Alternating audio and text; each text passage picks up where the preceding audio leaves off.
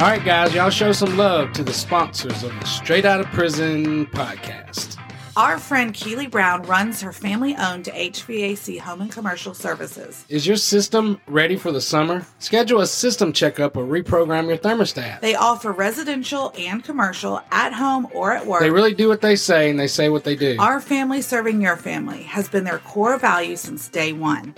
Their founder and owner, Mr. Robert Holland, made sure the foundation of home and commercial services was and is integrity. Now, remember, Haley, we catered an event last December where he was a part of the group that we were feeding. But it was interesting to learn that when he was a young man, when he first started in the HVAC business, Mr. Holland actually got in trouble for not adding new parts that the people didn't need. And they were like, "Why didn't you sell the parts?" And he was like, "Because I could fix them." And they were like, "No, you're doing it wrong. Like, you just got to put new parts." And he was like, "But they didn't need new parts." And it bugged him so much that he went out and started his own business. And that's the foundation of home and commercial services. And we can attest to that personally. I mean, they've done so much stuff for us. It's crazy. I love that story. And I think it speaks to obviously his integrity and what he's built his business on that integrity. Right now, the most economical service they offer is their annual residential service agreement. For $150, you'll get 2 annual checkups, and that's for one system. If it's an additional system, it's 25% off. Anyways, the annual contract includes priority service, normal rates for after-hour service, 10% discount on any repairs, and a 5% discount on any new installations. It's a good deal,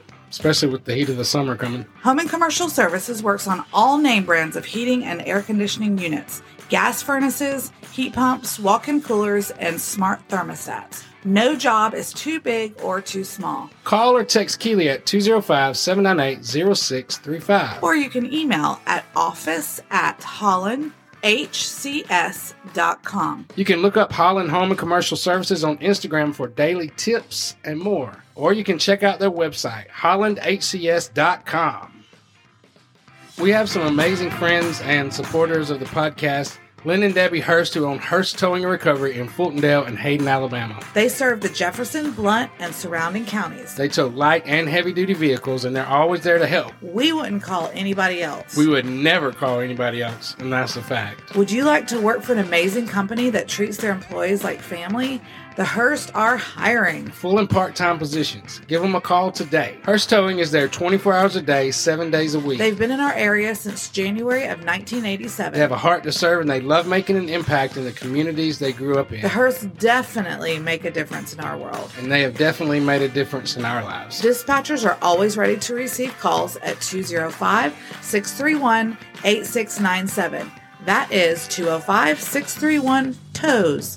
TOWS. You get me every time with the toes. Or check out their website at hursttowing.com. Now, y'all know James from the podcast, but he also is an amazing cook and private chef. I can attest to that personally. I've had many years of experience in food, just working in, managing, and even owning a couple restaurants. One of his greatest passions is preparing delicious food. You know, if somebody's going through something or through a hard time and you don't know what to do, you can always cook for them. Or you can always call me and I'll cook for them. It's a great way to love people. That journey started early in his beloved Granny's kitchen. She was the one that, was always cooking breakfast, lunch, and dinner. She was a Southern belle. She made everything taste good, and I didn't always, sorry, Mom, get that at home. But Granny taught me how to cook, and I've never looked back from that. James is a Fox 6 Good Day Alabama monthly contributor. It's one of the honors of my life. I love cooking on TV. I love hearing the feedback. I love going in there and having people email me and ask questions. It's fun. And his peanut butter cobbler recipe was featured on the Food Network show Carnival Eats. That was kind of a big deal. I mean, it was... it wasn't like I got paid for it, but it was a lot of exposure, and it was really fun. Head over to chefjameskjones.com to join our email list. Once you do that, you can stay updated on everything that we're doing. CrossFit Mophobia is owned and operated by Hayden Setzer. Hayden has a degree in exercise science and wellness with a minor in coaching. She is CrossFit Level 2 certified and Precision Nutrition certified. CrossFit Mophobia is located at 222 Decatur Highway in Gardendale, Alabama. Email crossfitmophobiainfo@gmail.com or call or text 256-303-1873. Or you can look up everything she does on Facebook and Instagram. CrossFit Mophobia. Happy August from the sponsors of the Straight Outta Prison podcast. Are you looking for an expert realtor who is dedicated, determined, and eager to help you? Dana Belcher with RE/MAX Advantage North. Dana has a strong market knowledge, and she uses strategic marketing strategies to help you get what you want. Dana says that fall is a better time to buy. There's not as much competition, more to pick from, fewer buyers in the market. There's an opportunity to pick up deals or hidden gems. Text or call or get a phone appointment to explain your needs to Dana, and she will use her experience to get you going in the right direction. Email her, danabelcheragent@gmail.com. Call or text her at 205-910-3358. Or check out her website, theiconagents.com. Alec Priola with Assurance Financial is one of my closest friends. He really knows his industry, and we love what he does to help people. He's licensed in Alabama, Florida, Mississippi, and Texas. Alec's company now does home equity lines of credit. Just like a credit card, you can use it on anything. Only pay interest, which is no more than 6.5%, and it could be less. It's just like a credit card. You can use it on anything. It's a great way to leverage equity in your home. Is inflation bogging you down? You know it is. You need some extra cash? I mean, don't we all? Don't we all need some extra cash? Get some much-needed relief with a mortgage review from Alec to see if a cash out is a good option for you. Don't miss this opportunity if you don't own a home. Rents are at all-time highs. Through the roof, actually. And property values are going up. By owning your own home, you'll stop filling up somebody else's bank account and change your own financial future by building equity for yourself. Take advantage of Alec's many years of experience and knowledge and his company's advanced technology that streamlines the process and makes it simple. Call Alec today to see how much you can start saving on your new or current home before these low interests are no longer available. 205-215-2888. Again, that's 205-215-2888. NMLS number 1301248. Assurance Financial is an equal housing lender. NMLS number 70876. Our friend Keely Brown runs her family-owned HVAC business, Home and Commercial Services. Just because we're getting to the end of summer, your HVAC system still needs to be maintained. At home or at work, they have all of your air conditioning needs covered. They offer commercial and residential service agreements to keep your equipment functioning at top performance. They really do what they say, and they say what they do. Our family serving your family has been their core value since day one. Their founder and owner, Mr. Robert Holland, made sure the foundation of Home and Commercial Services was and is integrity. They provide you with trained technicians, not salesmen in disguise. They're going to do what they say they're going to do, guys, which is refreshing in these days. Home and Commercial Services works on all name brand of heating and air conditioning units. Gas furnaces, heat pumps, walk-in coolers, and smart thermostats.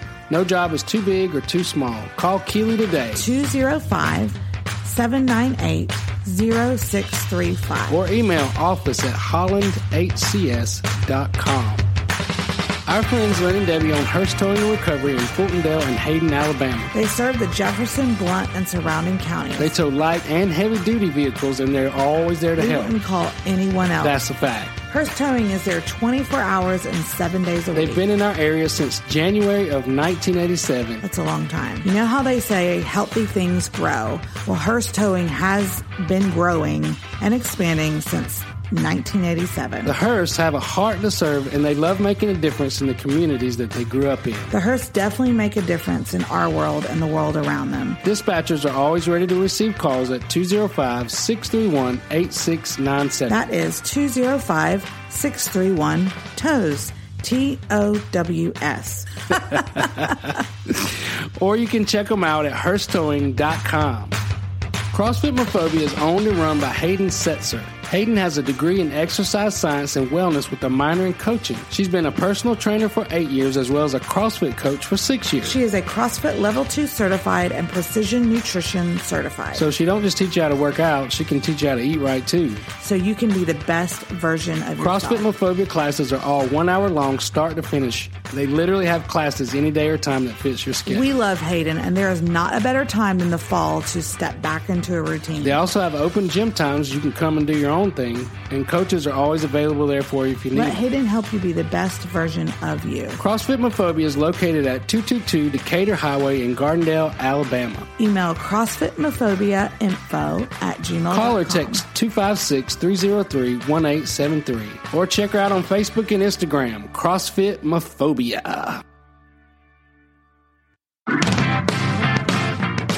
Well, hey guys, thanks for tuning in to the Straight Outta Prison podcast. My name is James K. Jones, and this is the best of season 3. And this is Haley Jones, and you've thrown me off because usually you say, this is James K. Jones, and this is my story. And then I say, and this is Haley Jones, and this is his story that has now become a part of my story. I think if people are up to season 3, they pretty much got that down. They got that on. I know, but you threw me off of my rhythm. So, okay. But yes, like you said, this is the best of season 3. Coming at you. It's going to be really good. I've been loving the number 1 and 2. Yeah, this has been really fun. I like it. But this will be the last week that we do a best of because we don't have any more seasons. Plus, season 4 is premiering September the 7th. Drum roll, please. Yes, September the 7th. Like you said, September 7th, season 4. We are stoked about it. We'll see you soon. Bye. Season 3. We made it. What's up? I feel like we need to go out to dinner to celebrate. You are out of prison. I'm free at last. Driving off. Free at last. Thank God Almighty I'm free at last. Driving away, I should say. You're going to kiss the dirt of the free ground, but you decided ain't nobody got time for that. I had always planned on doing that. That had been my plan for almost 7 years. But somehow that morning, everything was going so fast. We got to the end of the driveway and Tommy was like stopping. And I think he wanted to take like a picture or do something cheesy like that. And I just said, I don't want to do it. I'm good. Just get me out of here. Keep driving. Just get me out of here. Don't stop. I don't want to do it. Yeah, well, I was, there's a lot of things I wanted to do the first day. I wanted to call my mom. I wanted to see, I wanted to do all the things. Right. But probably more than anything is I want to get something to eat. Yeah. Because brother was hungry. So, yeah, because you had talked about how the food and the in the Alabama prisons was terrible. It was awful. Yeah. I mean, it was worse than like dog food. It was, and I felt like a kid in a candy store. Like I couldn't process like the food, and it was just, I'm pretty sure I ate some of everything that was there. And then, but when there was cereal and then they had milk. And then I was so excited about it. And then I looked up and Tommy was crying. Wait, you were so excited about the milk. And how were you just like, oh my God, milk? Like, I was just excited to see. I haven't had, by that time, it had been almost 4 years since I had milk. Like we didn't have milk. What did you have? Well, did you have cereal, I guess, in prison? Or? Well, if they did cereal, they would take that powdered milk and then they would put water in it and shake it up. Oh. So that was the milk. We didn't have milk. And I was excited about the milk and he was bawling and I was like, what's the matter? Like, what's the matter with you? And he was like, I've just never seen anybody get so excited about milk. It was, I kind of felt bad for him, but I was just like, well, I haven't had milk. It's been a long time since I had milk. But I didn't know how to talk on the phone. Mm-hmm. But, eventually. I didn't know how to talk on the phone. Well, no, like with a regular, like a home phone, you can hear you can hear yourself. And that one I couldn't. And it might have been because we were in the car and the background noise. I don't know. Yeah. But it was very difficult. But I finally got on the phone with my mom and, her tears of joy. And she said, real, is it for real? All that stuff. And it was, and of course, when are you coming to see me? Like, Mom, you gotta give me a minute. I got a lot to figure out. But I'm coming to see you. But, there's a lot I got to get through it. I got a lot of hoops to jump through real quick. It's hard to believe. I mean, our daughter just turned 7. So to think that you were in prison as long as she's been alive. Yeah, that's crazy. It's crazy. To put, think of it from that perspective. It feels like a very long time. It was the better part of the 90s. Yeah. I mean, even to this day, people will tell me like a classic movie that they love. And if it was during the 90s, I don't know. I don't know what that is. I didn't see that. Then we went to Tommy's house. He was going to show me. He was going to show me where I was going to stay. I guess I was kind of taken back when we pulled into his neighborhood because it was like he lived in Cahaba Heights, which was on the outskirts of Birmingham. Now it's actually part of Vestavia, but at that time it was just unincorporated Jefferson County, and it's behind the Summit on 280. Okay, which is a big shopping center area. Yeah, and just the neighborhood, like all these big houses. And then when we pulled up to his house, I was like, this is your house? I mean, because it looked like a mansion. Like it was like, it was 2 stories, kind of tucked in a hill, yards and landscaping and flowers. And it was just beautiful. I mean, you describe all that. And I think, I mean, because you didn't grow up in a house or neighborhood like that either, right? No, I mean, my granny had a nice house in a nice neighborhood. I'm just thinking you're coming from prison, being in a prison cell to one of the nicest houses you've ever been, that as far as I'm going to stay here, I'm going to sleep here. Yeah, it was crazy. Yeah. I mean, because this was, it was nice. It was crazy. What a contrast. I felt like Little Orphan Annie, like coming in there, like, hey, I'm James. Where do I need to start? Clean the floors? I'm James from prison. The house was intimidating because when you walked in the front door, there was like this long winding staircase, like something out of Gone with the Wind, and just nice, expensive stuff. And they took me in and he showed me where my room was going to be. And when he opened the door to the room, the bed, the floor, the dresser was flooded with clothes, cosmetics, underwear. Cosmetics. Like deodorant and shampoo. Oh, okay, yeah. I didn't have anything, Haley. See, Haley, I guess you don't think of it when you don't know it, to think that you didn't have any of that shampoo or anything like that. I didn't have nothing. I had a prison ID in my paper sack. Just to be able to sit and eat dinner and watch TV. And then the next morning to wake up and be like, this is real. Like, this is really happening. Like, I'm not in prison anymore. It was crazy. Like, the freedom. Freedom is, freedom. You definitely have an appreciation for it. I mean, like I said, someone like me who's never, I've never not had freedom. But because of that, I've never thought about it. Yeah. I don't think about it in the same way that you do. It's crazy. I remember the biggest thing for me was that I noted was that we could snack. They had a little den, sit in there and watch TV and eat chips. And I thought that was neat. And then he had a computer and, he was trying to get down to business with me that first night. And he was like, we're going to need to set you up an email address. And I was like, what is that? Like, I don't, oh yeah. What does that mean? Like, that did all come to pass like in the 90s. I don't know what that is.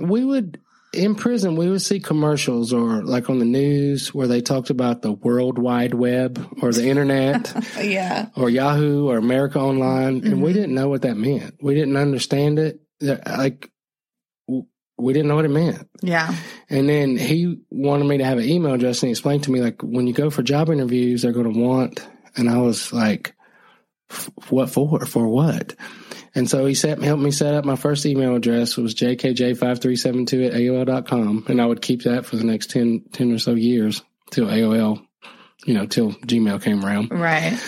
After we set it up, I was like, okay, now what do I do with it? Like, and he was like, well, you can send emails. And then, so he started sending me emails and I would open the emails and it like had some words. I was like, but you're sitting right here. It's something, I don't understand the concept. I'm not getting the concept. So it took me a minute. Then he tried to show me what the internet was. And it was the dial up, like, dong, dong, dong. Yeah. And I just, like, this is not productive. Like, I'm good. Little did you know. I'm good with books. I'll just use my book. But the first stop was the parole office. Okay. And that's where you met your parole officer. Mm-hmm. And apparently I got the doozy. And what is the role or the job of the parole officer? Like, what's the point there? Hey guys, hang tight. We'll be right back. Hi, I'm Clarissa Christensen, the host of Thriving Through Menopause. If you're in perimenopause or menopause and feeling anxious, confused, and alone, this is the place to get some answers. Here, you'll learn about lifestyle interventions and mindset shifts to help you feel positive, informed, and connected. Join me and my guests as we educate, empower, and motivate you to thrive, not just survive, in menopause and beyond.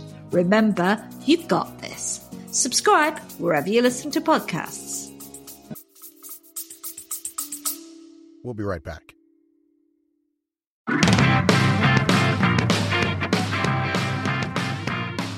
Head over to our YouTube channel for recipes, podcasts, and now we're even live streaming stuff to give you guys real glimpses into our daily lives. Yikes. You'll also be able to see the podcast behind the scenes and unedited live streams. We've added the first 5 seasons of the Straight Outta Prison podcast, and even if you've listened to all of them, check out the video format to see pictures, behind the scenes, and a whole lot more. And while you're there, please hit the subscribe button. It won't cost you anything, but it does help us reach our goals to reach a larger audience. Look up Chef James K. Jones on YouTube. Hit the subscribe button so you never miss a recipe or a podcast.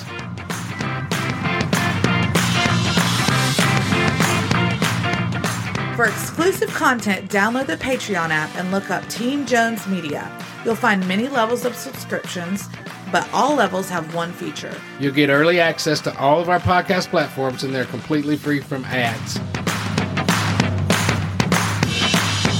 Thank you guys for all your support, all your encouragement, and thank you for being a part of our story.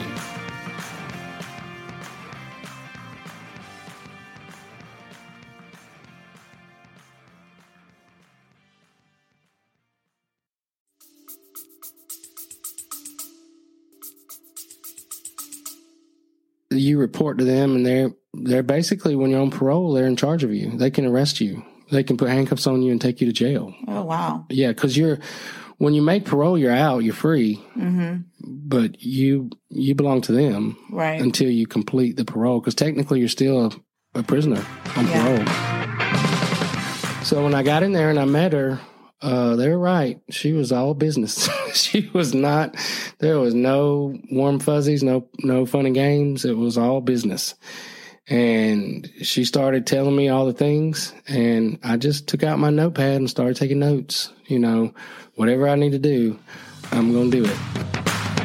How did she say it? She said, you're free and you can go walk down the sidewalk like anybody else, but you're not free like other people because you have this hanging over you. So anything you do I can send you back to prison. So if I can come to your house, I can come to your job, I can, anything. And they have that power.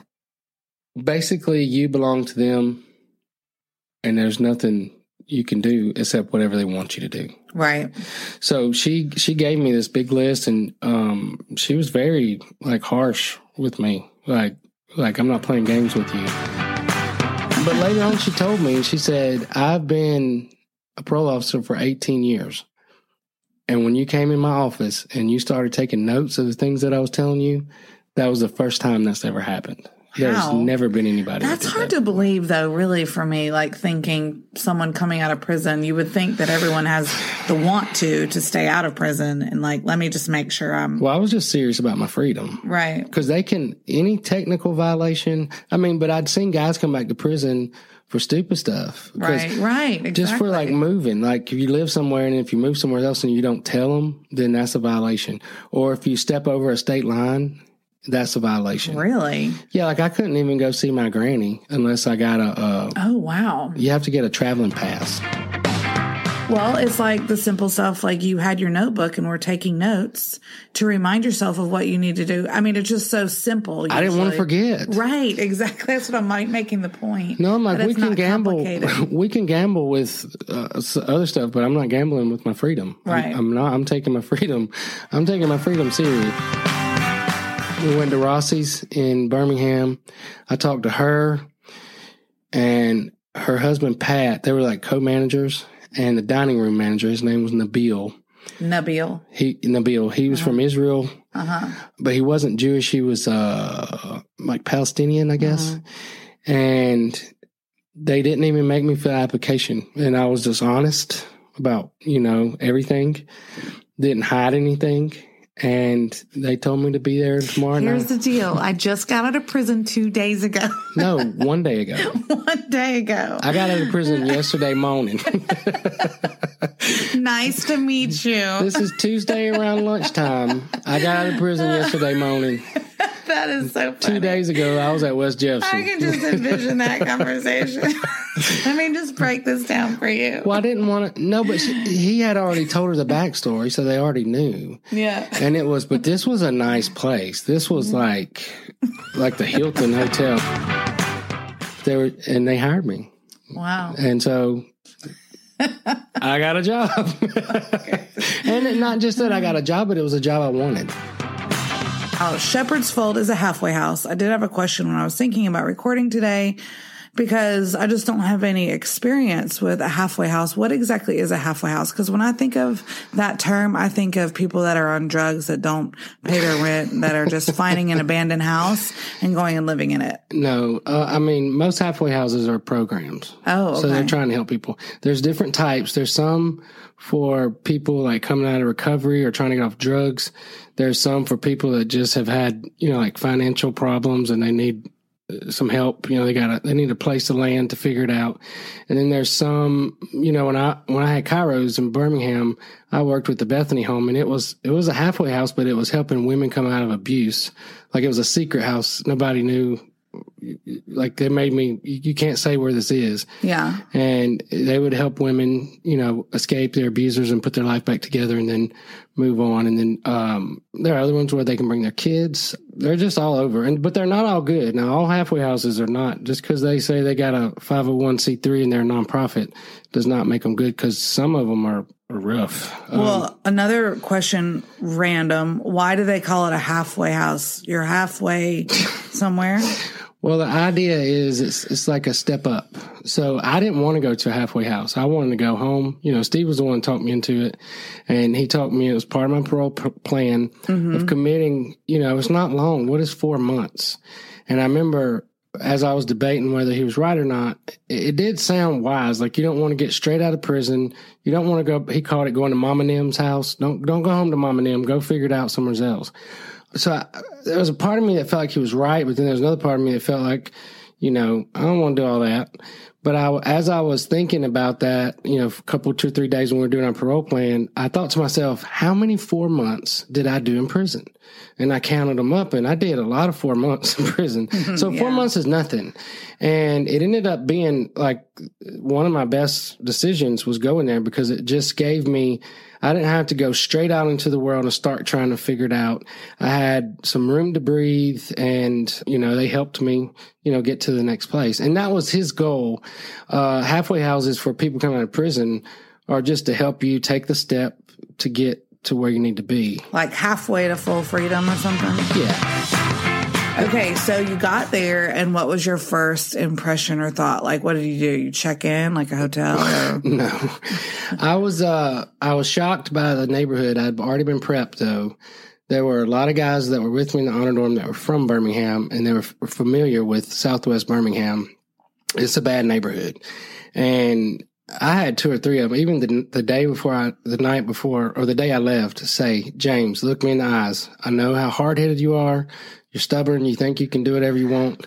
Don't go for a walk in the neighborhood by yourself, and don't even go outside at night. And they were right. It was scary. And it was like one way during the day, but at night you could hear gunshots, you could hear screams, you could hear sirens. It was rough. It was a rough neighborhood. So I was prepared for that, but I told myself, I got to do what I got to do. I ain't in prison. Mm-hmm. And then, I was also taken back by it just looked like poverty. Like it was an old rundown house. It was like one of those big, old timey houses, like from, 200 years ago, where there are steps in the middle, no hallways. Every room led to another room, And there were like, 40 guys living there. Okay. And I mean, it was like square footage wise, it would have been like a mansion, but it was, it was run down and decrepit and old. And yeah, but 40 people living in. Well, we had plenty of space. Okay. It wasn't like tight. Like we weren't like busting at the seams. Everybody had their own space. Most of the rooms were 2-man rooms. Some of them were 3-man rooms. And then there were 2 or 3 like 1-man rooms. And, it didn't take me long to negotiate the one. Naturally. I think my second month I negotiated, I need that 1-man room because it was a trip. But you started in a 3-man room, or? It was a 2-man room. I was in a middle room, which meant that my room was like a hallway. So there was me and somebody else sleeping on the next bed over, but they were huge rooms, so it wasn't like we were close. I had my own closet and he had his own closet, and Joe had told me, go straight and get a lock before you put anything in your closet. And I didn't listen, and I found out quick that they stole everything there. They would steal your toilet paper. They would steal your toothpaste. They would steal your toothbrush. They would steal, they would steal anything that you left laying there except for a Bible or any kind of book. Who's they? The other men living there? The other people living there. Yeah. Oh, wow. So it was like I digressed. It was worse than prison in that sense. So that was a shock. That's crazy. I would say my only experience that's like even close to that is I stayed in a hostel when I was traveling. What is London. A hostel? Is that like where hookers go? No, James. No, it's like Oh, that's a brothel. Yes, big difference. So he gave me some bus passes that first day, these little tokens. And he gave me a copy of the bus route of the Birmingham Metro, whatever that was called, and told me I need to go find a job. So I was like, I already got a job. Check. But I was like torn because I was like, they just push people out the door in the morning and tell them to go get on a bus. I don't even know how to ride a bus. I don't know where they go. I don't know how that works. I mean, I could figure it out. Don't get me wrong. Yeah. But I braced myself. I'm not going to be able to get my car from them. I'm just going to have to learn how to ride the bus. But I ended up, the way it ended up, I didn't feel like I was too good to ride the bus. But then people just started wanting to help and give me rides and stuff, so it didn't... So you never had to ride it? No, and it didn't take me long once I started working, to save up my money and then get my savings account that he wanted to get insurance and stuff like that, and to be able to have my car. So it was like 6 weeks maybe before I got my car, but it was like getting out of prison again, because now I'm free. I'm so free. I can go where I want. Except you have to be back by 6. Yeah. And that was another one. The guy that was the staff person there. Was that the assistant hobby or a Habby? His name was Habby. Okay. And he was a skinny little guy. Was he Indian? Haggard looking. Like no, he was like from Ohio. Oh, okay. But he looked like a stoner, like he was out smoking weed. He wasn't.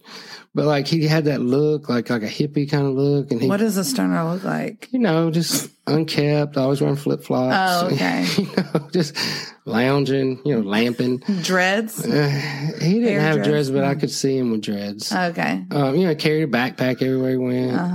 One of those, I know. I don't know. I didn't like him, and he didn't like me. What didn't you like about him? He was annoying. He was like this... little spur in my side from the time I walked in there. Like, somebody stole my toilet paper the second day I was there. And if you have to use the bathroom, you have to have toilet paper. Okay, pause though. Maybe some people don't know. I don't know if we've mentioned this before, but James is very particular about his toilet paper. I know in the 8 years that we've been married, I have bought the wrong toilet paper a couple times, and that was not okay. It's only the blue Charmin, right? That's what I need. Don't be pulling up on me. So no this Angel pandemic Salt. thing had nothing on Team Jones because we were good on our toilet paper. We were stocked. Yeah. Well, that came from prison. Right. I learned that in prison. Like, you have to stay ahead because you never know. You never know when things change. Yeah. Like, you can get in a toilet paper drought. Like, I'm going to have mine. I might even sell you a roll. No, I wouldn't do that. But okay, so he freaked out on me about the toilet paper and was like screaming at me. Wait, it got stolen from you though, right? Yeah, so I went and asked for another toilet paper. Oh, okay. And he started screaming at me, didn't understand, didn't I know, and da-da-da. And I said, don't I pay rent? Don't we pay rent? They don't pay for the toilet paper, blah, blah, blah. And and this was like my second day, and it was after 10:30 because the doors were locked. And I just said, just give me the toilet paper, and for the rest of my time here, I promise you, I will never ask you for another toilet paper or anything. So just let me get, and I didn't. I went and bought my own toilet paper. Mm-hmm. There was something about Birmingham that was like Atlanta, but not. It was like, for me, Birmingham was like a collection of small towns just all pushed together. Right. Whereas Atlanta was like this big metro, just everything happening. So there was a familiarity, but also it was different, something new. And I just want to talk more about what did that keep stepping look like? So you were coming out of your I was about to say brothel. Brothel. I wasn't a hooker. Your halfway house. I was trying to follow Jesus. I wasn't trying to be no hooker. I don't know where that came from. I think I like halfway houses. You're and thinking brothels. hostel. You're thinking hostel. Because the last episode you said you stayed at a hostel. Yeah, but like brothel is totally different. I don't know why. Okay, so you kept stepping. You were keeping the step, and it was important. And I agree with all that. And it kind of stung the way he said that. I think you talked about this last episode. No, I didn't. It was one that we taped that we didn't tape. Oh. Yeah, we actually taped one, and Haley had her microphone turned around, so we had to retape it. And this one's funny because, you know, I talked about Jimmy Dunn and Walter, like they were big in the Catholic Church. Mm-hmm. Me and Walter, not so much. Walter came and picked me up one night and took me through, he gave me a ride through Birmingham in his brand new Ford Escort. He was so proud of it. But it was at night, and it was like downtown Birmingham, South Side through UAB, all that stuff. And I was just like, wow, this is the big city. It's like I was in New York, but I mean, I know it wasn't. Yeah. But it felt like that to me. And there had been a conversation the night before was that, you know, I know that Catholics don't let you take communion unless you're like confirmed as a Catholic. Mm-hmm.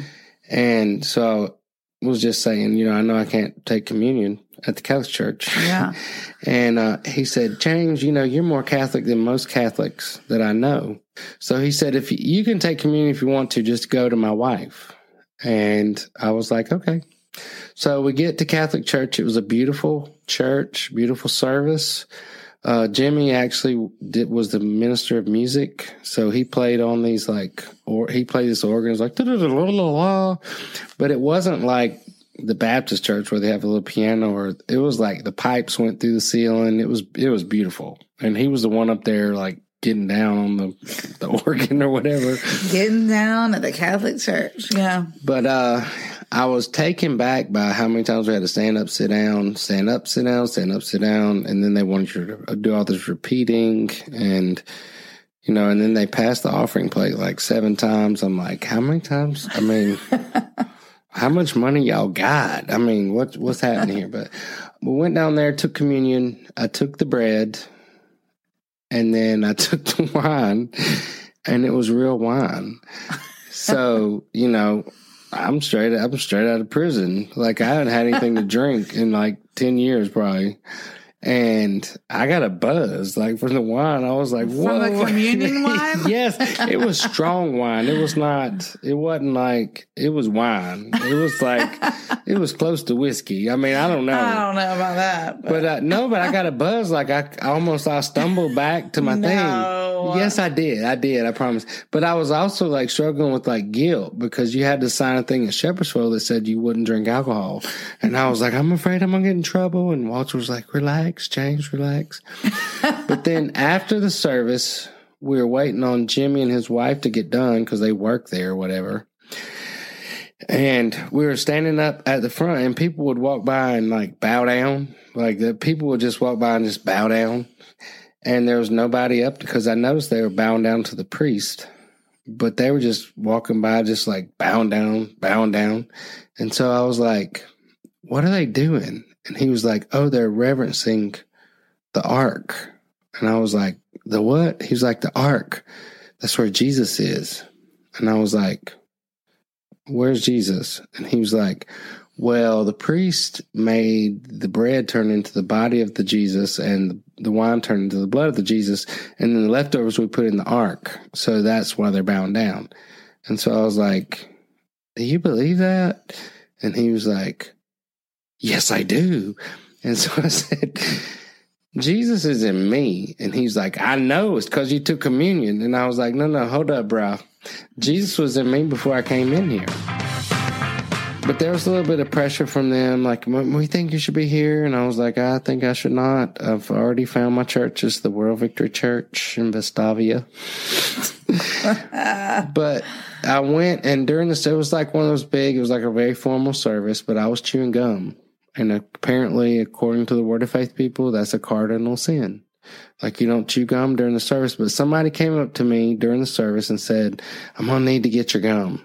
And I was like, what? Well, they wanted you to spit it out in their hand or No, something? they came with a napkin. Like, I'm going to need you to give me your gum. And I was like, what are you talking about? And they were like, pastor says gum chewing disturbs the anointing. So I was like, are you serious? But so I gave him my gum, but I was like, I'll give you my gum, but I won't be back. This is Steve Longenecker. Steve Longenecker. I had a deep relationship with him. But what I found out after I got to Shepherdsville was that Joel Brumbach went to church at Steve's church. Habby, the guy that drove me crazy, the little assistant man. Habby. He went to Steve's church. Hey guys, hang tight. We'll be right back. To some extent, we're all still trying to figure out what we want to be when we grow up. In fact, it was from that struggle that I started my podcast, Career Sweet Spot. I'm Steve Perkins. I'm the founder of Greenhouse Coaching, and together with my team, we explore everything about this topic on our podcast, Career Sweet Spot. We share ideas, practical steps, and insights we've gathered from coaching thousands of individuals and companies. On Career Sweet Spot, we like to joke and have fun while also tackling the biggest topics intentional people are thinking about in their work, their leadership, and their life. So why don't you press pause and hit subscribe to Career Sweet Spot, a podcast all about life and career growth. I feel like I need to say his name like that every time.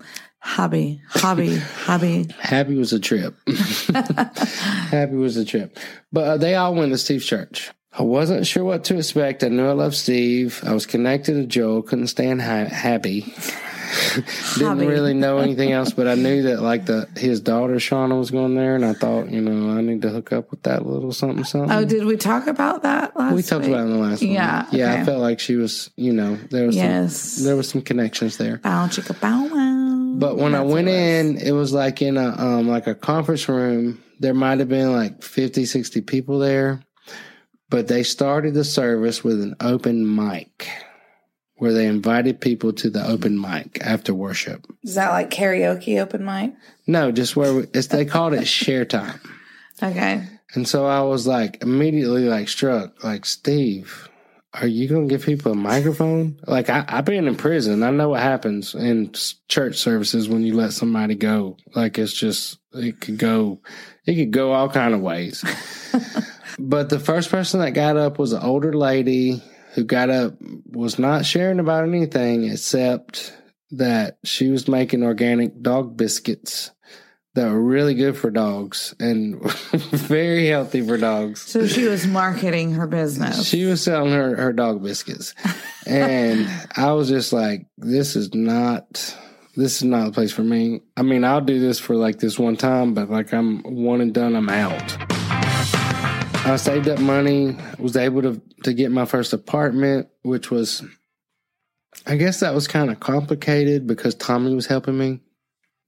And I found out he had a lot of free time when he wasn't wallpapering or pastoring. And he kept finding me these apartments that I didn't want. Like, he found me this one. I know the Lord Jesus, the Spirit, spoke to me and told me this was your apartment. And it was because it was close to him. And I went and looked at it, and there was no washer and dryer connections. And I was like, where am I supposed to wash my clothes? And he was like, oh, they have a laundromat. And I was like, no, I'm not doing a laundromat. Like, no. Like, if I'm going to get an apartment, I need to be able to wash my clothes. And so I had not a lot of standards, but I guess that was the only one. I need to be able to, they have to have a washer and dryer connection. I ain't going to laundromat. And he didn't understand that, but I was just like, I know myself, like I need to be able to wash my clothes. So everyone that he found, I turned him down. But then in my vision that I wrote, it said, you will find a nice place to live in a good area. So that like narrowed the gap for me. And so I would show him that, like, I'm supposed to find a good area. Like, I'm not supposed to live where it's cheap. I'm supposed to find a good area. Mm-hmm. And he got aggravated with me, but I was like, I'm going to hold out for the good area. So what ended up happening was he had a cousin, I forget her name, but she was renting a duplex in Cobble Heights, like 3 blocks from where him and Brenda lived, in this big fancy neighborhood. But it was right behind the Summit in Birmingham, and it was a duplex. and she decided or got married or something. I forget what happened. But it was like one of those deals where it was a small real estate company on this property and you had to know somebody to get in. And he was able to get me in, and I ended up being able to rent that duplex apartment, and it was $300 a month, which was insane. Which is insanely cheap. So the ladies wanted to throw me a housewarming party, and I thought that was cool. But then I was kind of weird because I was like, ain't that what you do when you get married? And they were like, no, you're starting your own home. Like you need for things. Sure. That's a thing. For sure. So I was like, okay, let's do that. And then somehow it got out, at my job that I was having a housewarming party. Then all of a sudden, all them people wanted to come. So it turned into like this huge event. And it was on a Sunday, and, somebody brought food, and it was just... This was a little bitty duplex. It was a 2-bedroom, probably 700-800 square feet, and there was like 30 people that came through there that day. But there was one of the assistant chefs that worked at Rossi's. He was from Italy, and he did not speak very good. He could speak English, but it wasn't like great English. And I remember him.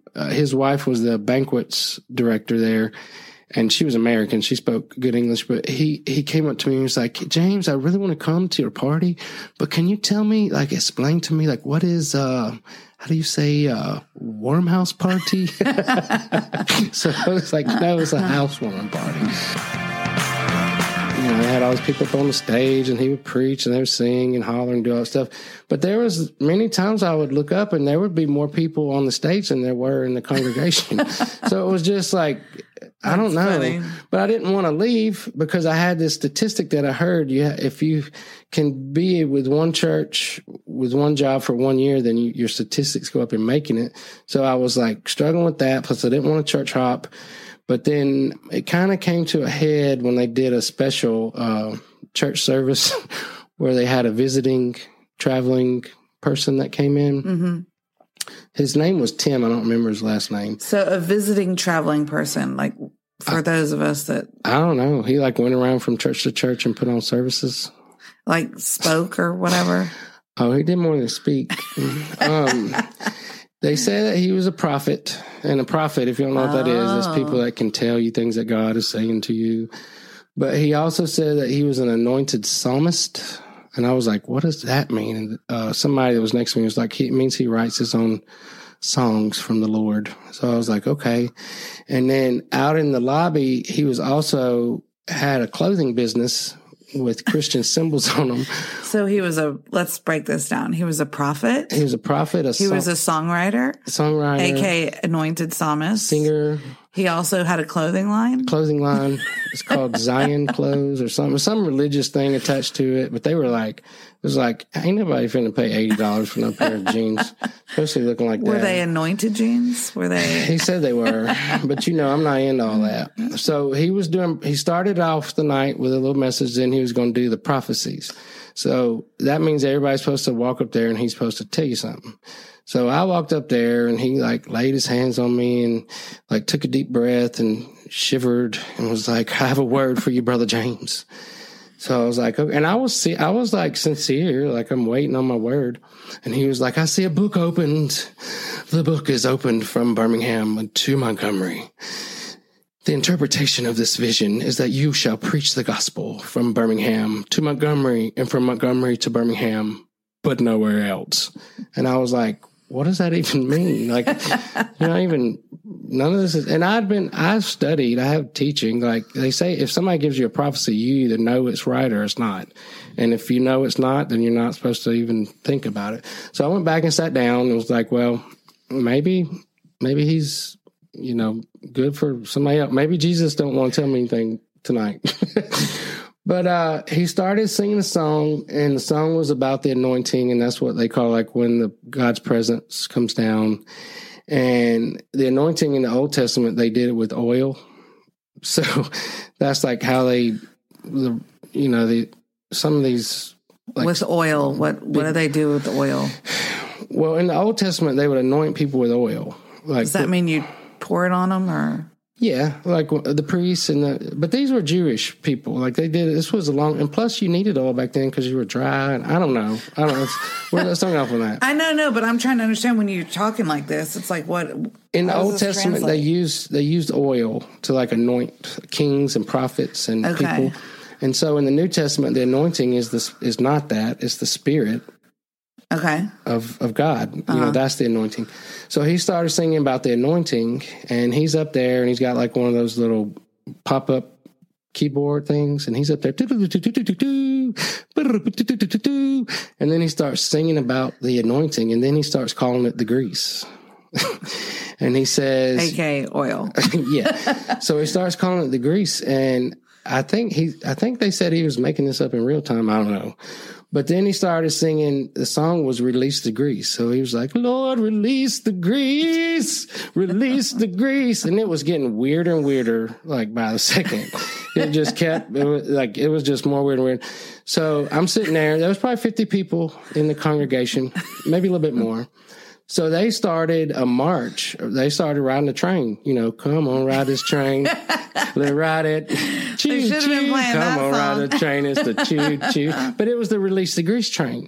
So everybody was on the train, going around the church, hollering and carrying on. And it was not a very big church. It was just a little... I couldn't get up. I couldn't do it. You couldn't bring yourself to... I couldn't get on that train.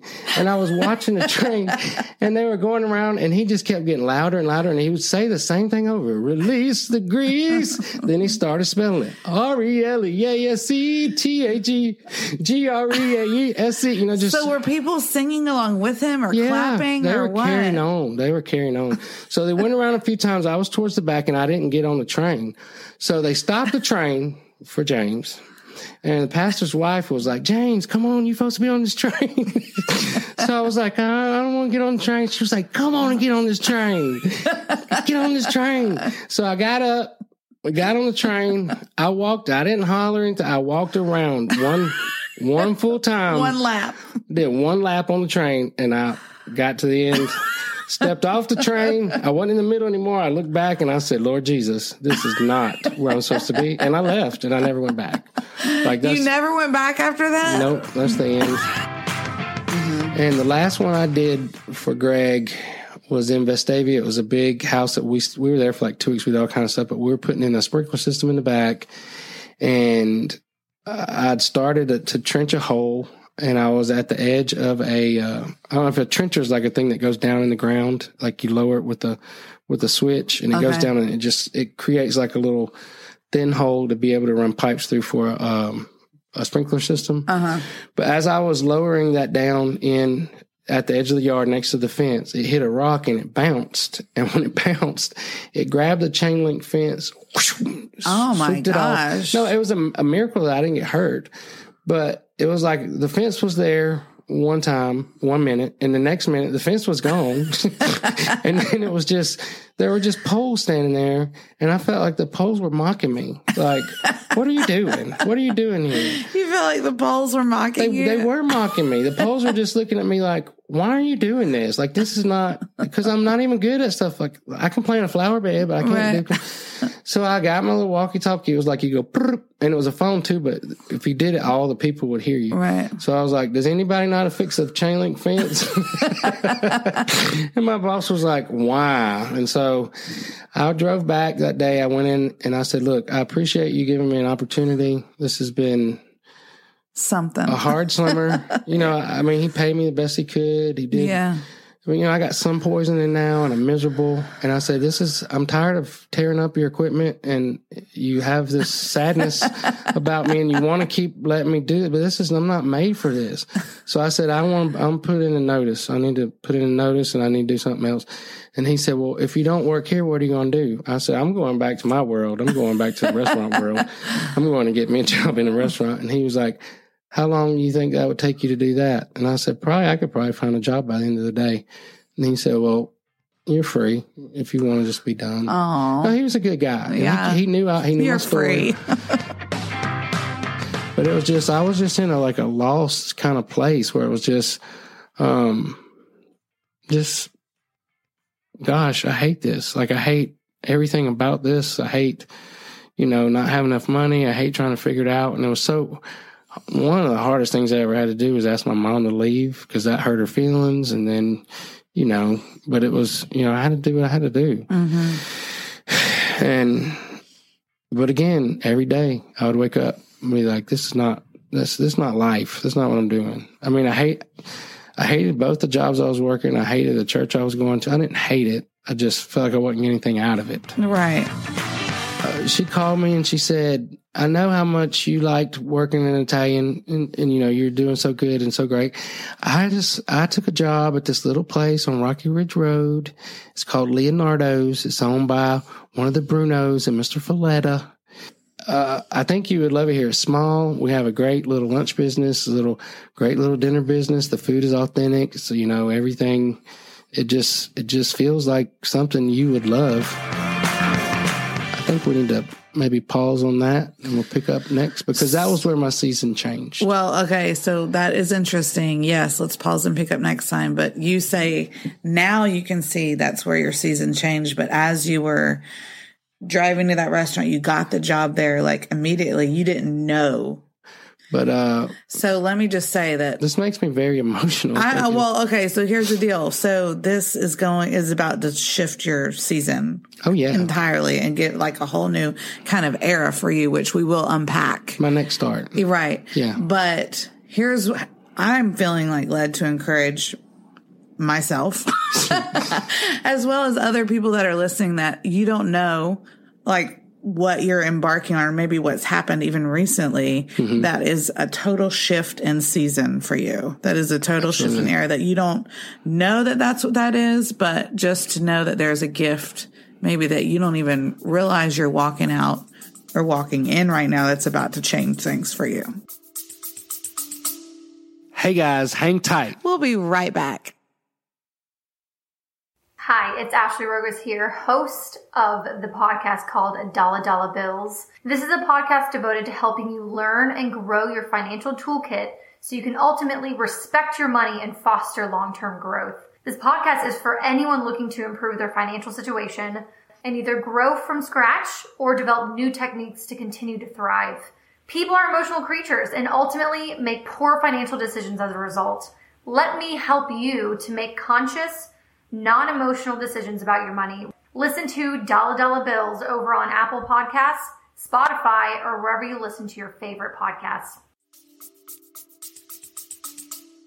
That's true. This next season of my life was one of the best ones of my life, actually. Why are we so emotional? I don't know. We're both starting to cry right now. What is our problem? Because you know the story. Yeah.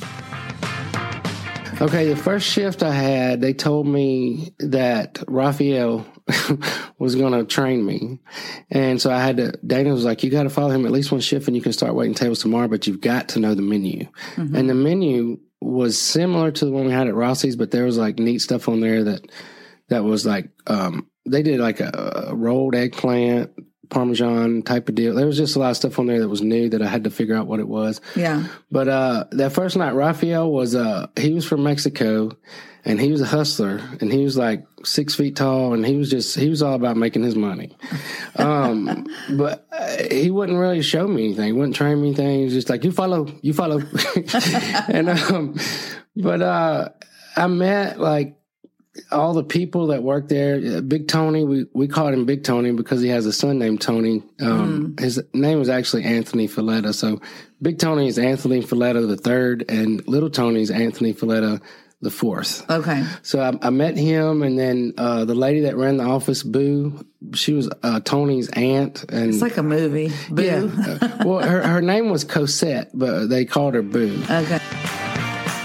But the food was amazing. It was off the charts. It's making me want some right now. Oh, I can't even eat Italian anymore. I mean, you know that.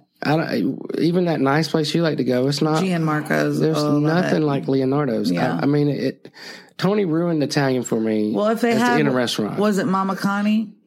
Yeah, coming in with the recipes and making sure everyone was doing it right. She was handling her business. Yeah, that's awesome. But Tony cooked too. You know, he stayed back there, but he was just a character. Like there's nobody else like him. Mm-hmm. He was full of life. he was a storyteller. He liked to tell stories. And, you know how you tease me about hyperbolizing and you know, or exaggerating. You say that. Yes. He was like that times 10. Like everything was more. Wow. No, he did, but he had a gift. Like he made people feel special. Like the customers, he would go out and go around to every table and talk to them with his apron on. And he loved it. He loved everything about the business. He loved making people feel special. He loved telling stories. And he had this idea of the experience that we needed to provide for people coming in to eat. But when we didn't have a musician for a night, he wanted live music. So it had this thing, it was called a MIDI file. And it was you would put a floppy disk in and it would play whatever you put on it. So he would sit in his office and search MIDI files and download them on a disk. And he would go out and push the MIDI file into the piano. And then he would sit there like he was playing. And it was the funniest thing, but people really thought that he was playing the piano. Like they really thought that Tony was playing piano. That's so and funny. I mean, I would be waiting on tables and people would say, Tony is just so talented. I was like, yeah. He let them believe that he was playing. Yeah. Which is funny for you because we all knew. You're just the opposite though. Like we have noted this episode and last of how you hate like lying and let's be real and don't cover things up. And so you just let that go? It was cute. It was funny, and it was kind of what, if you knew him, it made him because he wasn't doing it. He wasn't trying to be deceptive. He just knew that people needed an experience, and that was what made Leonardo special. Right, but for you, I mean, it kind of seems like that was the first time you really experienced that. Well, something happened with him. He became like a father to me, and I never thought he was my father. You know, I never thought like. But he filled a role, you know, Steve filled a big role, but then he filled a big, like a daily role of the things that he just, but also I would do things with him that other people wouldn't do. Like Dana and Tony and his older daughter, Michelle, I didn't get to know her until later because she wasn't really part of the business then. Mm-hmm. He would want to go do stuff like, let's go to Bahama Breeze at 11 o'clock. What's Bahama Breeze? It was a restaurant out on 280. It was a big, like a Caribbean deal. Okay. I mean, it's fun to go eat, you know, this fish or chicken, you know, it was like Caribbean food. Yeah. So he would want to do these things that, you know, nobody wanted to do them with him. Mm-hmm. And so he would ask me and I would say yes. Cause I wasn't like trying to suck up to him. I really want to go. Let's go to Bahama Breeze. You were straight out of prison. You're like, let's go. Let's go to Bahama Breeze. But he did so many things for me. He took me to my first Alabama game at Legion Field, and I believe that was the last Alabama game that was ever played at Legion Field. Oh, wow. He was so excited about Alabama football. He was a huge Alabama fan. For our international listeners, Alabama is a college football team, and they're the best in the country and have been for several years. In the world. Basically.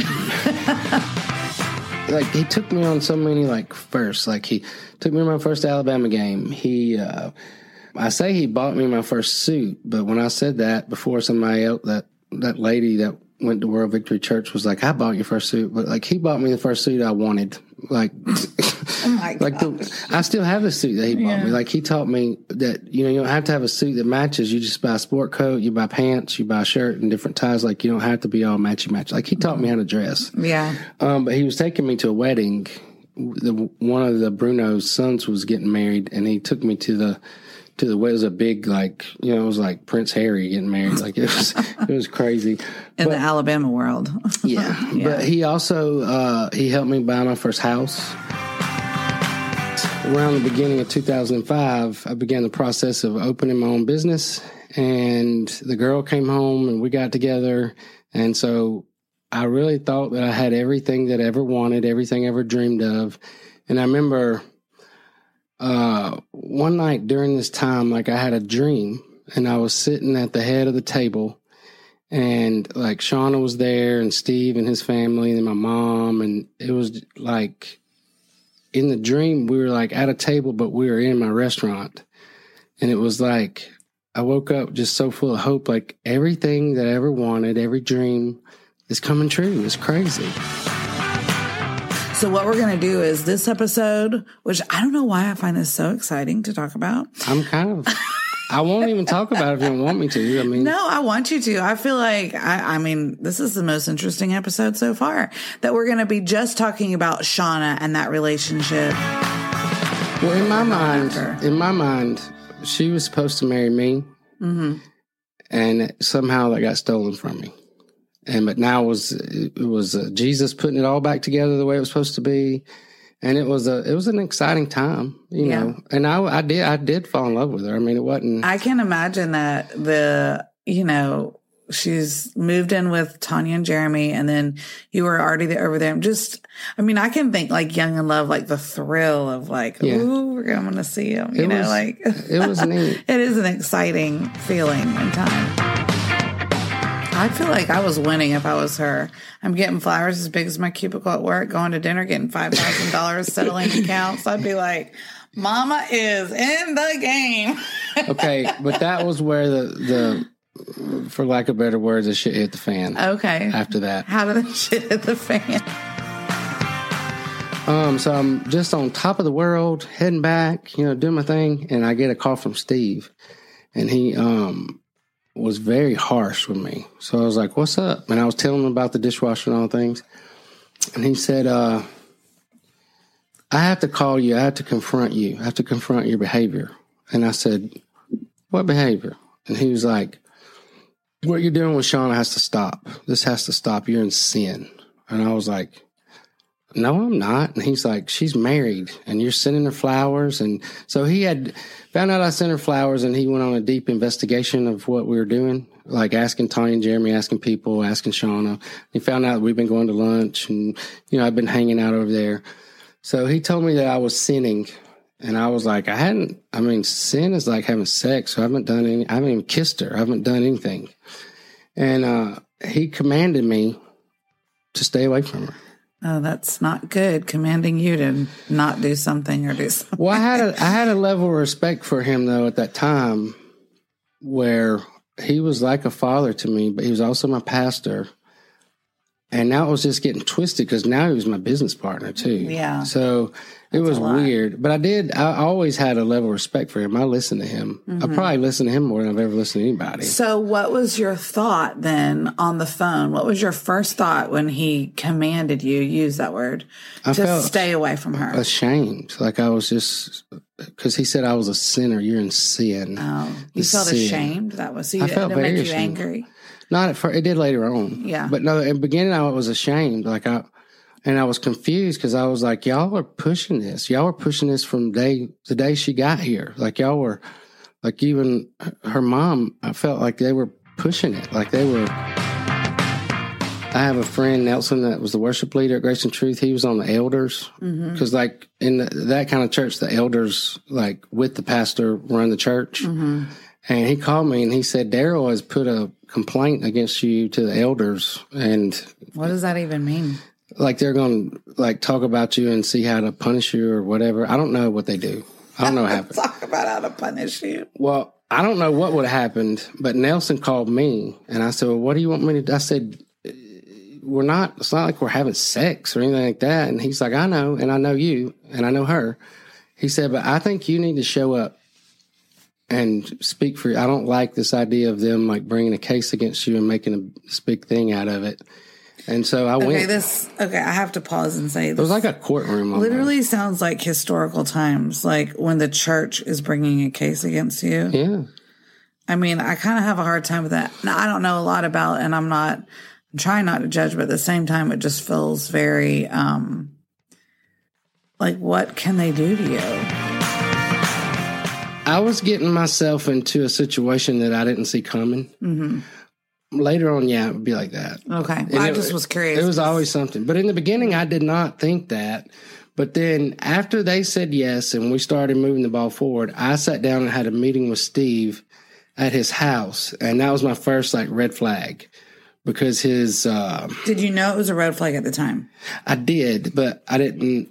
I thought maybe I was just being scared or, trying to find a reason not to move forward. Right, yeah. But the red flag was just the way that he talked to me. Like, he was very, forceful with me, just not in any way he'd ever talked to me before.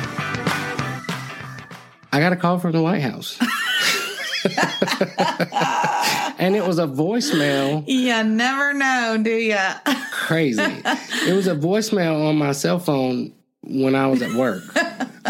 And that is insane. It freaked me out. And it was like, this is so-and-so calling from the White House. We got your, President Bush got your letter, blah, blah, blah. And so I called back. We had a little chat. And it wasn't like the Oval Office. It was like somebody, he probably never read the letter. But they, his staff, the White House has got hundreds of people that work there. But whatever it was, it tugged on the heartstrings. Right. And they got back with me. And she told me that I needed to go through the Small Business Administration, and I didn't know what that was. But lucky for me that the chapter for North Alabama was in Birmingham. So she sat me up a meeting with the Small Business Administration. It's actually in Homewood, right outside of Birmingham. Yeah, it wasn't good. So I'm asking, do you think that was the big thing that kind of like the whole thing was bad. Yeah. The whole thing was bad. Then you had the stuff with Shauna going on. Steve's attitude kind of changed towards me because we had a team. The four of us would meet once a week and plan what we were doing that week, to keep the ball moving forward. And at the time that all this stuff started happening with Shauna, and then if you remember from the last episode, I canceled them. Mm-hmm. Yeah. I also put the brakes on this. I was like, I'm not doing this. This is crap. I'm not getting sucked into this. I'm not getting stuck in this. I got to figure out a way to get out of it. So I put the brakes on it. But the reality is you already really felt stuck. I was stuck. Lord have mercy. Yeah. But I put the brakes on it for like 2 or 3 months. Like I didn't even try to meet. Like I don't want to meet right now. Ain't nothing to talk about. So during that process, Steve kind of took the reins from me for that. So now I had Jeremy like doing a hostile takeover of the process of the contracting. And then Steve doing like a gentle, I'm just going to ease in here and take over because James can't handle this kind of deal.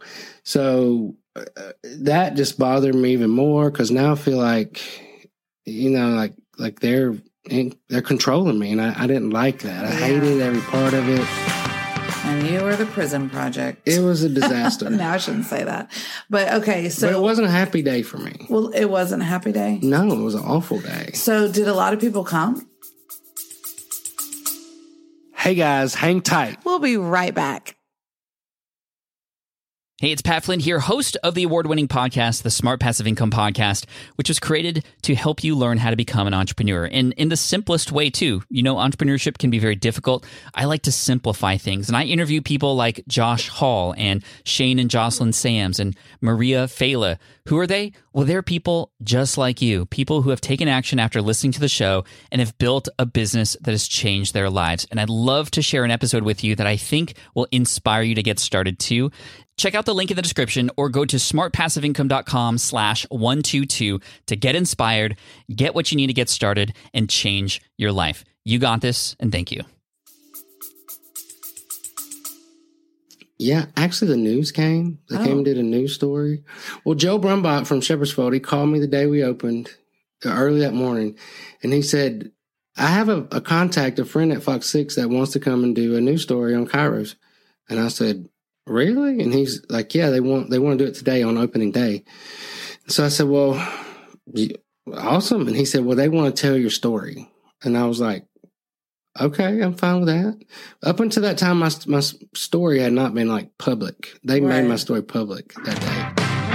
And for me, it was awful. So I just wanted to throw up the whole time. Just like it was like I had a premonition that I've gotten myself into something that's going to be a disaster. And it was something that I don't want to be in. I don't want to be controlled by other people. So to me, that's really sad. I mean, what would you say, like, for other people? Like, what was the biggest takeaway? Like, what's the lesson you feel like you learned and you would want someone else to know? That you don't do it. You don't do it at all costs. Like, you don't move into something. You don't push through something at all costs and give up your freedoms, give up. I made a lot of concessions during that time. Yeah. Things that I would never do again. Mm-hmm. Like I would never, ever even come close to getting involved in a situation like that again. Yeah. But, once you get in, you're in. Yeah. So. It was one of those days where everything was bothering me and I was just I got to get out of here. I got to get out of here, get out of this. I can't do this. And there was a car outside that kept circling the building. And Jeremy, he's kind of like Royal. My son Royal. He's very aware. He pays attention to everything, and he would call attention to everything. Mm-hmm. He was like, why does this car keep circling? And I said, it don't matter. We're closed, so who cares? Like, why do you even care? And the car pulled up to the front. It was just a regular car. And these two guys jumped out, and they came to the front door, and they said, we need to see James Keith Jones. And I said, that's me. What's up? And they were like, can you step outside? And I said, sure. I mean, I thought it was like a customer or something. So I step outside, and he said, I'm so-and-so with the U.S. Marshals. I have a warrant for your arrest. What? And I thought it was a joke. I mean, I thought it was a joke. He said, I have a warrant for your arrest. And I said, okay, ha, ha, ha. Because I had a friend, Paul Windorf, who was actually an elder at Grace and Truth. He was a Hoover police officer. Mm-hmm. Like, he's in the FBI now. He's moved up. You know, he's awesome. Up and out. But he would play jokes on people with his police car. Like, maybe I shouldn't be telling that, but he would, like, pull people over, like, just as a funny. You know, like friends, like people he could play with that, like. So I thought it was Paul Windorf playing a joke on me. I really did. And I was like, terrible okay. Joke. I was like, okay, But they turned me around and put handcuffed me behind my back, and then reached down and put handcuffs on my feet. And I was like, oh shit, like, what's happening here? And so this was a real arrest. They arrested me. And I didn't know if I didn't understand what's happening. I was like, I know I ain't did no crime. You know, what's happening? And then I looked back, and there was Lenora and Jeremy and Wanda. And they were looking at me like I did something wrong. And I was like, I don't know what this is. You know? That is insane. So you're standing outside your restaurant and all this, and they are putting you under arrest. They arrested me. They handcuffed your hands and feet. And threw me in the back of the car and sped away. What? It was, I don't know. It was very traumatic. And they said, come out. And they said, go in this little thing where you talk through the glass. And there was a man sitting there that I didn't know, never seen him.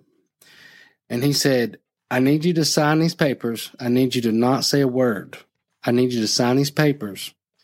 And then they're going to release you. You're going to walk out into the bay. You're going to take a right. You're going to walk straight out, and you're going to see a red Bronco. I need you to get in the red Bronco. This is like a freaking movie. Why aren't we doing this an episode crazy. By itself? This should be an episode by itself. It was crazy. So I was like, but I was still half asleep. I was like, okay, sign my name, walk out. I get in the car with him. Who does that? I get in the car. No, look, he looks over at me and he said, I don't know you. I don't know why the hell I'm doing this. And I said, can we pause? Like, what are we doing? Like, what's happening? Who are you, and what the hell are you actually doing? He said, I'm a bail bondsman, and I've never done this before, and I honestly, I don't know why I'm doing this. But I've got to go to Troy, and so I thought it would be nice. Your friends are coming to pick you up. Wait, okay, stop. I'm going to Troy, and I'm just going to take you to Troy. We'll meet them there. How did this guy even know about you in the jail? Because they called him, bonded him. Like, okay, so I think it was Mike Farrell. Like, he had been in prison. He had, he had a rough record. So they had called this connection. Just a bondsman. A bondsman. So for some reason, this guy felt compelled to do all this weird stuff for me that he didn't know what he was doing. But then he looked at me and was like, "If you try anything stupid," and I was like, "What? I'm not. Whatever. Whatever." So we drive to Troy. Wait, hold on. Let's pause. Hold on, I feel like this is crazy. It is crazy. I mean, I'm a very fast processor, and I feel like I need to hear this again. So he said you needed to, that right then and there, he was bonding you out. I was already out. I was sitting in his car. We were driving away. I was not in jail anymore. I'm talking about when you went to the glass. I didn't know what he was doing. Okay, so he said... He looked at me. He said, I'm going to pass this to you. You need to sign this paper. And I need you to not speak a word about anything. I just need you to walk out. You weren't skeptical? I didn't know what to do. I was scared. But I was like, what is happening? Like it didn't, and it was early in the morning and I knew it didn't make any sense. Like 4 hours to get from Birmingham to So you Dothan. signed the papers. I signed the papers. And then you immediately walked out. They set me free. They let me out. And then you followed his instructions. I walked like, out. To the right, red Bronco. To the right. I walked out. There was a red Bronco. I jumped in the red Bronco. And we're on the highway. I feel like this is like an OJ scene. It was weird. It was weird. So then we're headed to Troy. No, it gets worse. It gets weirder. So we get to Troy. You're headed to Troy. And it's around like 8, like it's still early in the morning. For all people listening, I have never heard this story, just so you know. It was early in the morning, like nothing was happening. It was early. He pulls into a Kentucky Fried Chicken that was closed. So we're the only people in the parking lot. And I'm looking around like, and he starts I'd be smoking. like, I'm finna die. He starts smoking a cigarette. And I was like, can I have a cigarette? Like, I need to do something. So we're sitting there, maybe 10, 15, 20 minutes. He's not talking to me. He's like weirded out. Like, what am I doing? Like, I think he's nervous because, you know, he get in trouble for that. Right. For what? I don't even understand. If he's a bondsman and he bonded you out, what can he get in trouble for? He's supposed to bond me out when they hadn't even paid the bond. Oh, they hadn't paid the bond. Okay. It was just weird. And he kept saying, I don't know why I'm doing this. And I was like, I don't know why he keeps saying that to me. I don't know what to tell you. I don't even know what you're doing. So Steve and Mike Farrell pull up in the Kentucky Fried Chicken parking lot. And so there's 2 cars there. The red Bronco, and they're driving. This is early in the morning. It's like 8:00. They get out and they count out cash, $1,000 to him because I had a $10,000 bond. And just counting out $100 bills to him that my mom had gave him the money, but they're counting the money out to him. And to me, it looked like a drug deal. Like I was like, if I was watching this, like if I was like standing on the side of the road watching this happening, I would think, they're getting crack or heroin or something. You know, something's happening. I never had to go to court. I never had to do anything. But it was very traumatic. But at the same time, it made it increased my faith. Like I understood, like God is for me. If he can let them come and arrest me and take me 4 hours away and get me back in time to cook lunch the next day. And you probably got more sleep than you would have ever gotten. I did. Well, Wanda was the best one during that time. She was my bus person. Yeah.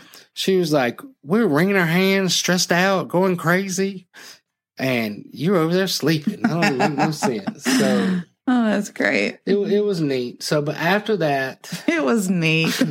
No, I mean, it wasn't neat what happened, but it was neat the way that God's hand was on that. There was no way that could have. And then, you know, that night when I went in at Leonardo's and all those lawyers were there in Tony, they were like, what the hell? Disbelief. And I was just like, I don't know what to tell you. I'm here, you know. Was like, oh, let me go get Dino. He's Greek. And I was like, I thought y'all said there wasn't no Greek people here. Like, what's happening here? But she went and got the guy that was the manager of the cafe. He came out. He was a little short guy, probably maybe in his 60s, had like salt and pepper hair. Mm-hmm. Very nice. And he wanted to know my story. He started asking me questions. So I pulled everything out and told him the whole story, showed him everything that I had. And he wanted to help me. You could tell he wanted to, but he didn't know like how to. Right. So I think we sat there for about 10 or 15 minutes. He came back with another guy, and this guy did not look like what you would think a typical Greek person looked like. He was like 6'3". I mean, he was very tall, blonde headed, had dark skin and like green eyes, but he didn't look Greek to me. Yeah. But when he started talking, he talked Greek because his English was broken. Yeah. So he actually sat down at the table with us and started asking me questions. I think our conversation lasted about 4 minutes. And he said, "You don't know his last name?" And I said, "No." And he said, "This is like a needle in a haystack. If you don't have a name, you have nothing. You have nothing." And he like got up and left, like stomped off, and he turned around and said, "You don't have a name, you have nothing." And you're like, wow, you're kind of aggressive. Well, he was just being blunt. Like, don't waste my time. basically what he was saying. But Shauna picked up the paper that I had in the folder, and she yelled out to him. He won a cutlass in a poker game, in a card game, and the guy stopped, like froze, and he flipped around and he looked at me and he said, "It was red cutlass?" And I said, "I think so." And he came running back and he sat down in front of me and he told me who my father was. And it was crazy. It was just crazy. And Derek was like, "Hold up, let me get this right." So James got in a car and drove across America to Denver, Colorado, and he didn't even have a last name, and he found his father. Like, how did this happen? This is a testimony. A testimony. And it was in the middle of a lunch rush. And the lunch rush at Kairos was crazy because it was like everybody came in at one time and, you know, you're cooking, doing all the things. And Lenora came to the back and said, "James, you have a phone call." And I said, "I can't talk on the phone. I'm cooking." And she said, "I think you're going to want to take this call." And I said, "I think you're going to want to take a message." And she said, "That sounds like you." She said, "You're going to want to take this call. It's coming in from Greece." And I don't know. I almost felt like I almost passed out. And I took the phone and I was looking at it. It was on hold, but it was like a number with like 75 numbers. Like I'd never seen a number like that before. And I went in my office and I locked the door and I said, "Hello, this is James." And he said, "Hello, James, this is your father." And he's like hollering in the phone. And then I'm like, I'm trying to talk. I'm like, why? Did you cry at that time? I did. It was very emotional. Well, hey guys, we hope you enjoyed the best of season 3 and can't wait to see you next week for season 4. Yes, guys, it's a new beginning. I cannot wait. Good things coming.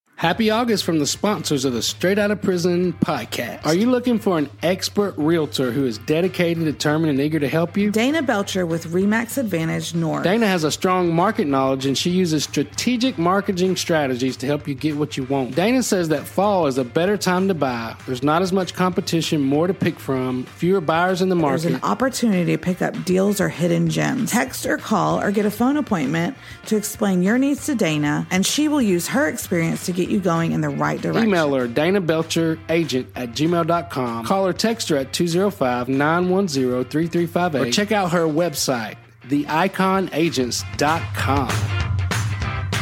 Alec Priola with Assurance Financial is one of my closest friends. He really knows his industry, and we love what he does to help people. He's licensed in Alabama, Florida, Mississippi, and Texas. Alec's company now does home equity lines of credit. Just like a credit card, you can use it on anything. Only pay interest, which is no more than 6.5%, and it could be less. It's just like a credit card. You can use it on anything. It's a great way to leverage equity in your home. Is inflation bogging you down? You know it is. You need some extra cash? I mean, don't we all? Don't we all need some extra cash? Get some much needed relief with a mortgage review from Alec to see if a cash out is a good option for you. Don't miss this opportunity if you don't own a home. Rents are at all-time highs. Through the roof, actually. And property values are going up. By owning your own home, you'll stop filling up somebody else's bank account and change your own financial future by building equity for yourself. Take advantage of Alec's many years of experience and knowledge and his company's advanced technology that streamlines the process and makes it simple. Call Alec today to see how much you can start saving on your new or current home before these low interests are no longer available. 205-215-2888. Again, that's 205-215-2888. NMLS number 1301248. Assurance Financial is an equal housing lender. NMLS number 70876.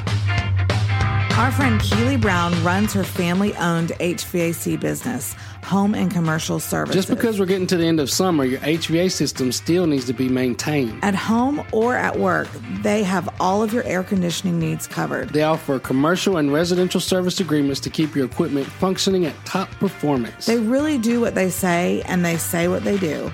Our family serving your family has been their core value since day one. Their founder and owner, Mr. Robert Holland, made sure the foundation of Home and Commercial Services was and is integrity. They provide you with trained technicians, not salesmen in disguise. They're going to do what they say they're going to do, guys, which is refreshing in these days. Home and Commercial Services works on all name brand of heating and air conditioning units. Gas furnaces, heat pumps, walk-in coolers, and smart thermostats. No job is too big or too small. Call Keeley today. 205-798-0635. Or email office@hollandhcs.com.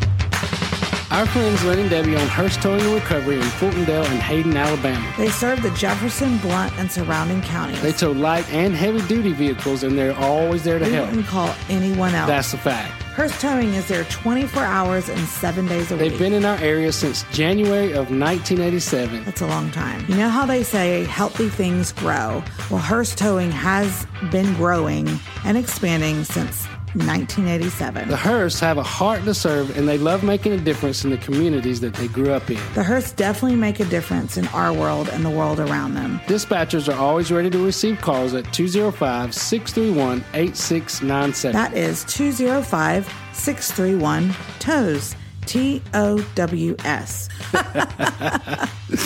Or you can check them out at HearstTowing.com. CrossFitmophobia is owned and run by Hayden Setzer. Hayden has a degree in exercise science and wellness with a minor in coaching. She's been a personal trainer for 8 years as well as a CrossFit coach for 6 years. She is a CrossFit Level 2 certified and Precision Nutrition certified. So she don't just teach you how to work out, she can teach you how to eat right too. So you can be the best version of yourself. CrossFitmophobia classes are all 1 hour long, start to finish. They literally have classes any day or time that fits your schedule. We love Hayden, and there is not a better time than the fall to step back into a routine. They also have open gym times. You can come and do your own thing, and coaches are always available there for you if you need. Let Hayden help you be the best version of you. CrossFitmophobia is located at 222 Decatur Highway in Gardendale, Alabama. Email CrossFitmophobiainfo@gmail.com. Call or text 256-303-1873. Or check her out on Facebook and Instagram, CrossFitmophobia.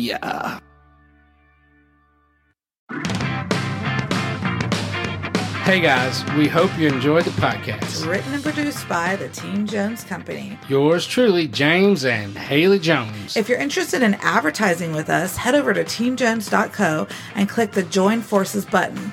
We've redesigned our media kit with some exciting new details.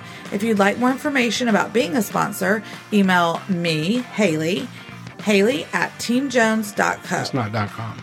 The best way to support us is by telling your friends and family about the podcast. Other ways to support us is by liking and sharing the podcast and giving us a review. Well, as long as you think we did good. Or you can follow us on social media, Facebook, Instagram, YouTube, and more. Thank you guys for all your support, all your encouragement, and thank you for being a part of our story.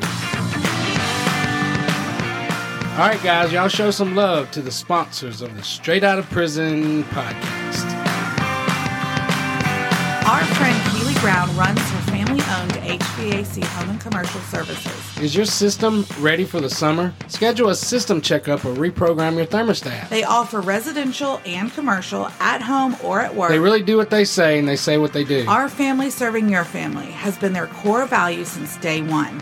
Their founder and owner, Mr. Robert Holland, made sure the foundation of Home and Commercial Services was and is integrity. Now remember, Haley, we catered an event last December where he was a part of the group that we were feeding. But it was interesting to learn that when he was a young man, when he first started in the HVAC business, Mr. Holland actually got in trouble for not adding new parts that the people didn't need. And they were like, "Why didn't you sell the parts?" And he was like, "Because I could fix them." And they were like, "No, you're doing it wrong. Like, you just got to put new parts." And he was like, "But they didn't need new parts." And it bugged him so much that he went out and started his own business. And that's the foundation of Home and Commercial Services. And we can attest to that personally. I mean, they've done so much stuff for us, it's crazy. I love that story, and I think it speaks to obviously his integrity and what he's built his business on, that integrity. Right now, the most economical service they offer is their annual residential service agreement. For $150, you'll get 2 annual checkups, and that's for one system. If it's an additional system, it's 25% off. Anyways, the annual contract includes priority service, normal rates for after-hour service, 10% discount on any repairs, and a 5% discount on any new installations. It's a good deal, especially with the heat of the summer coming. Home and Commercial Services works on all name brands of heating and air conditioning units, gas furnaces, heat pumps, walk-in coolers, and smart thermostats. No job is too big or too small. Call or text Keely at 205-798-0635. Or you can email at office@hollandhcs.com. You can look up Holland Home and Commercial Services on Instagram for daily tips and more. Or you can check out their website, hollandhcs.com. We have some amazing friends and supporters of the podcast, Lynn and Debbie Hurst, who own Hurst Towing and Recovery in Fultondale and Hayden, Alabama. They serve the Jefferson, Blount, and surrounding counties. They tow light and heavy-duty vehicles, and they're always there to help. We wouldn't call anybody else. We would never call anybody else, and that's a fact. Would you like to work for an amazing company that treats their employees like family? The Hurst are hiring. Full and part-time positions. Give them a call today. Hurst Towing is there 24 hours a day, 7 days a week. They've been in our area since January of 1987. They have a heart to serve, and they love making an impact in the communities they grew up in. The Hursts definitely make a difference in our world. And they have definitely made a difference in our lives. Dispatchers are always ready to receive calls at 205-631-8697. That is 205-631-TOWS. TOWS. You get me every time with the toes. Or check out their website at hursttowing.com. Now, y'all know James from the podcast, but he also is an amazing cook and private chef. I can attest to that personally. I've had many years of experience in food, just working in, managing, and even owning a couple of restaurants. One of his greatest passions is preparing delicious food. You know, if somebody's going through something or through a hard time and you don't know what to do, you can always cook for them. Head over to chefjameskjones.com to join our email list. Once you do that, you can stay updated on everything that we're doing.